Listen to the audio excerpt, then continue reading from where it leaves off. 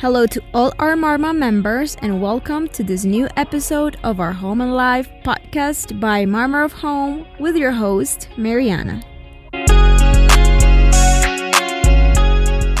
Here you can find the tools and elements to create a healthy home that contributes to a healthy lifestyle of your mind and body.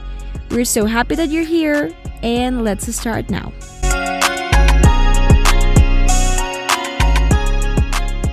Have you ever wondered what makes a healthy home? If you haven't, or if you're really not sure, you're in the perfect place. In this first episode, we're going to be talking about what really makes a healthy home and how you can improve your home to make it a better place and a healthier one for you and your loved ones. We rarely think what makes a home a healthy place. It's not something that we have every day in our minds. When we think about health, we would probably say exercise, food, meditation, techniques to relieve stress, but we never say home. And this is something really important because nowadays, most of us, humans, spend at least 60% of our lives living in indoor spaces, and those spaces contribute directly on our health and well-being. So, taking this into account, I committed the task to ask the people that I know, most of them who are not architects, what a healthy place means to them, and I have to say they all have different ideas about what it is. Surely, it might be a subjective point of view, but some elements make your home a healthy place, and here we want to state them for you to know if you are indeed living in a healthy home or how you can improve it. Now, tell us, for you, what does a healthy home means? As an architect, we design thinking about human well-being. How we can make this place the best for the people that are going to be there, depending on the function. Personally, I believe this is why we get paid, to contribute to making people's lives better through the designs that we do. So nowadays, there's a tendency called biophilic design. Biophilia comes from the working Greek bio and philia. The first one means life and the second one is love, so it means love for life. Bringing this concept to the architectural design is basically bringing nature to our spaces in many forms. But why we should design with this concept in mind?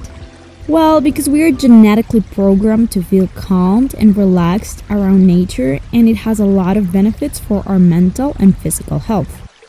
Now, let's make an exercise.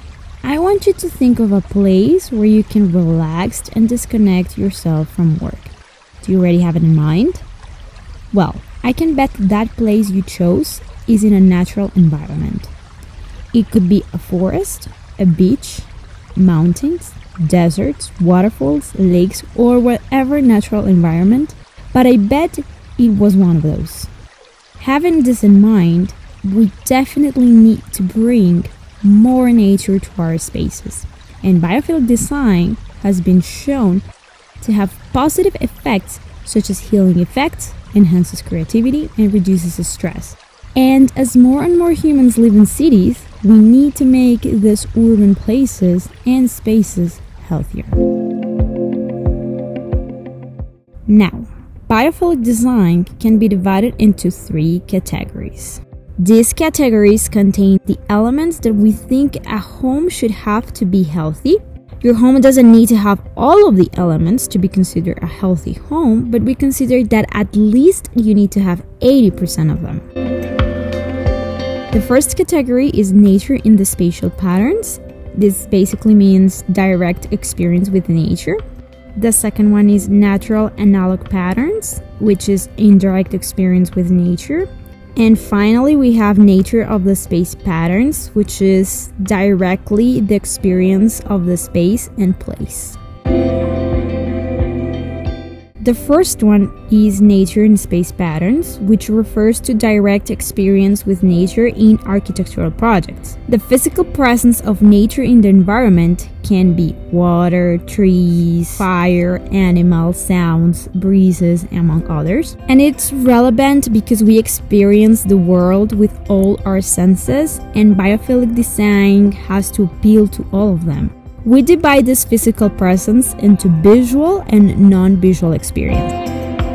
So in the visual connection with nature, we have light. It produces shadow, and the variation in intensity mimics natural environments that makes us feel good. It also provides the mood we want to evoke in certain spaces and helps us be healthy because light affects our circadian rhythm. This is the internal clock that controls the sleeping and feeding patterns. Having access to direct sunlight also helps us synthesize vitamin D that helps to regulate the amount of calcium and phosphate in our bodies. Some research showed that productivity is higher in well-daylighted workplaces, sales are higher in daylit stores, and that children performed better in the daylighted classroom with views. The research focus was on a lighting strategy and task performance and less on human biology.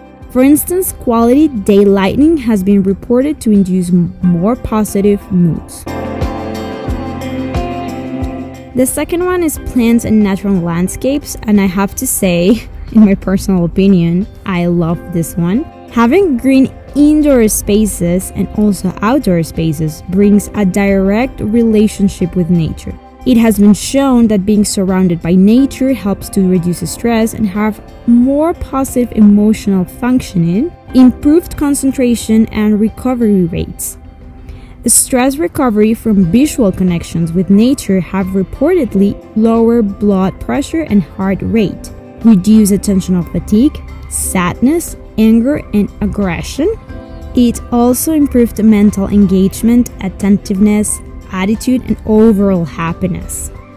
Now I want us to make a test. I want you to imagine a place that is full of trees and surrounded by nature and plants, and then another environment that has no trees or nature at all. I would bet that you would prefer the one that's surrounded with nature. That happens because viewing scenes of nature stimulates a larger portion of the visual cortex than non-nature scenes, which triggers more pleasure receptors in our brain, leading to prolonged interest and faster stress recovery. Plants also clean the indoor air you breathe as they convert CO2 into oxygen. So now you know, the more plants you have at home, the healthier it will be. You can diversify the plants that you have. You can choose between flowers, succulents, or cactus for your tables, small and large indoor plants with planters for the spaces, and green walls and terraces too. You can get vases, planters, and ring walls on our website marmarov.com, so go ahead and check them out. Alright, now let's pass to animals. Having this type is not easy to achieve in the built environment. However, when we have gardens and trees, we can attract bees and other pollinators, and also animal feeders to attract birds. We could also have pets like cats and dogs at home. When humans are connected with animals, it brings feelings of pleasure, mental stimulation, and interest. And another element is the fire. Consider one of the fourth elements. Bringing fire to spaces can bring color, light, warmth, and movement. Now tell us, how do you feel when you are around a fire burning marshmallows? Alright, now let's talk about the elements of non-visual connection with nature. This experimentation includes all of the other senses: smell, noise, touch, and taste. A space like this feels fresh and balanced. Now we're going to mention the benefits of each one. So the first one is noise, and with the noise we have two aspects: when we want to hear it and when we don't. When we want to hear it, it's probably because we are listening to some music or we're chatting with some friends or with our family and we want to hear them clearly. And when we don't want to hear them, it's because probably we are studying and we want to concentrate, so we want to avoid the noise. Here is where the acoustics come into play, and it's a very important role, but we're going to be talking about it more deeply in one of our next episodes. So when you're at home, you should have a ritual of listening to some relaxing music and natural sounds, because studies have shown that exposure to natural sounds when compared to urban and office noise accelerates psychological and physiological restoration up to 38% faster after a psychological stressor. Alright, next we have olfactory. And olfactory system can trigger many powerful memories. Also, smelling certain oils help to reduce stress, generate calmness, or energize people. And this is the reason why spas use certain smells coming from plants on spaces and massages. And here is where aromatherapy comes into place. But we're going to be talking about the benefits of this ritual in one of our next episodes, so stay tuned. Now we have apathic, and it's interacting with animals. Gardening and horticulture activities have been shown to engender environmental steps toward among children, reduce self-reported fatigue while maintaining joint flexibility among adults, and reduce the perception of pain among senior populations with arthritis. The act of touching real plant life versus synthetic plants has also been shown to induce relaxation through a change in cerebral blood flow rates. These examples give reason to believe that the experience of touching other elements in nature, such as water or raw materials, may result in similar health outcomes. Air. Having the correct ventilation and humidity is crucial in any space because it inhibits the growth of fungi and bacteria, which can cause certain types of illnesses. It can also control the temperature to keep the places fresh and improve air quality. Airflow can also help with comfort and productivity. Water. This molecule represents life. Wherever there is water, there is life, at least as we know it. There is not a single organism on Earth that can survive for long periods without water. This molecule incorporates sound, touch, taste, and sight. It's a multi-sensory element that reduces stress, improves health, reduces blood pressure, and a loving heart rate and overall satisfaction. Sightseeing. Being able to see the weather from our window while working or watching the sunrise or sunset is priceless. This provides awareness and mental stimulation and helps to keep our circadian rhythms in check.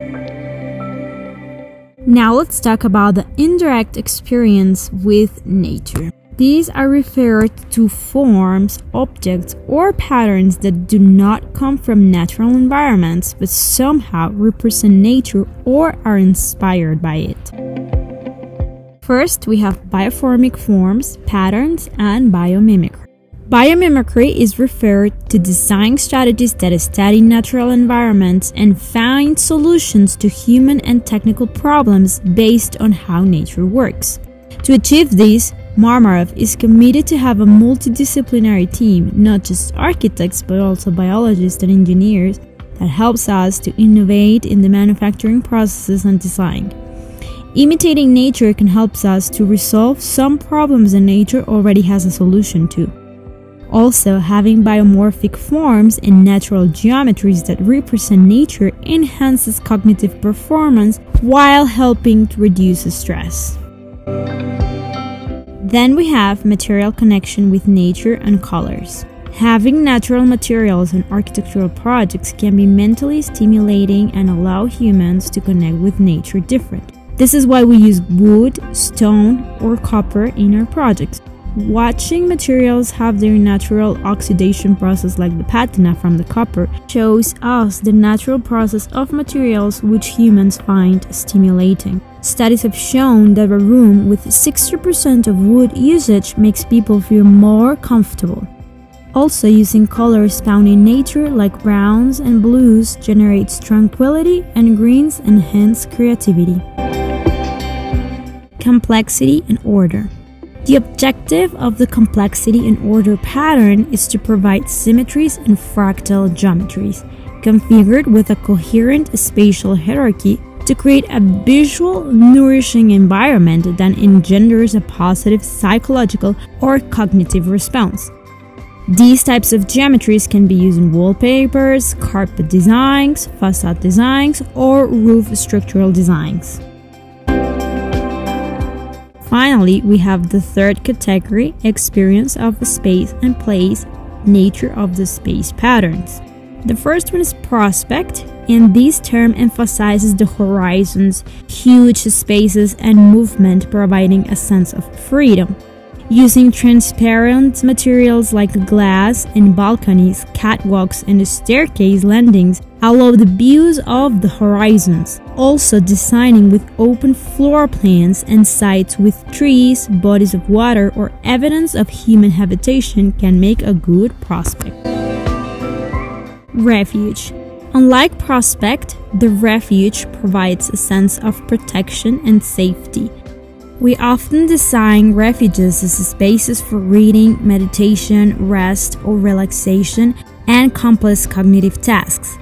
As a result, indoor places are more private with lowered ceilings and lowered or varied light color, temperature, or brightness. Mystery. The mystery pattern is largely based on the idea that people have two basic needs in the environment: to understand and explore, and that basic needs should occur from one's current position to engender a sense of mystery. Mystery characterizes a place where an individual feels compelled to move forward to see what is around the corner. It is the partially revealed view ahead. The objective of the mystery pattern is to provide a functional environment that encourages exploration in a manner that supports stress reduction and cognitive restoration. We can generate this feeling with curved edges and auditory stimulation from an imperceptible source. Risk and peril. It may sound that we will not want to have risky feelings in the space we inhabit. However, when humans feel a controlled risk, it can have a positive effect on our brains because it generates intense concentrations of dopamine and it makes us feel pleasure. When we produce dopamine, it helps us with memory and problem solving and supports motivation. But we don't want this overproduction of dopamine because it can cause depression and mood disorders. Some of the design features that can cause these feelings are infinity edges, experiences, or objects that are perceived to be defying or testing gravity, passing under, over, or through water, facets with floor-to-ceiling transparency, and architectural cantilevers, among others. So here you have the elements that we believe that makes a healthy home. Of course, we know that a healthy life is just not a healthy home. It's the entire mixture of the home we live in and the habits that we do. And we want to start talking also about those habits and rituals that we have to do in our homes to stay healthy. So now you can start checking the elements that we've just stated and see if you have them at home, and if not, how you can start implementing them. And just to conclude a little bit, the biophilic design just reflects the obvious and intuitive characteristics that make humans feel good in an environment. Now, if you don't know where to start or you want to change a lot of things at home, you can hire our interior design services or book a free consultancy with us. We are here to help you and really to accomplish what we believe a healthy home should be and to really improve the life of our users and customers. If you are interested, you can go ahead and check our website marmarov.com/interior design or marmarov.com/experience, and there you can book a free consultancy if you have specific doubts, or hire our interior design services if you want to renovate a space. So well, that's all for now. Don't forget to follow us on Instagram and Facebook and subscribe to our YouTube channel, and we hope you enjoyed this episode. See you next week with this new brand episode. Goodbye and have a nice weekend, everybody.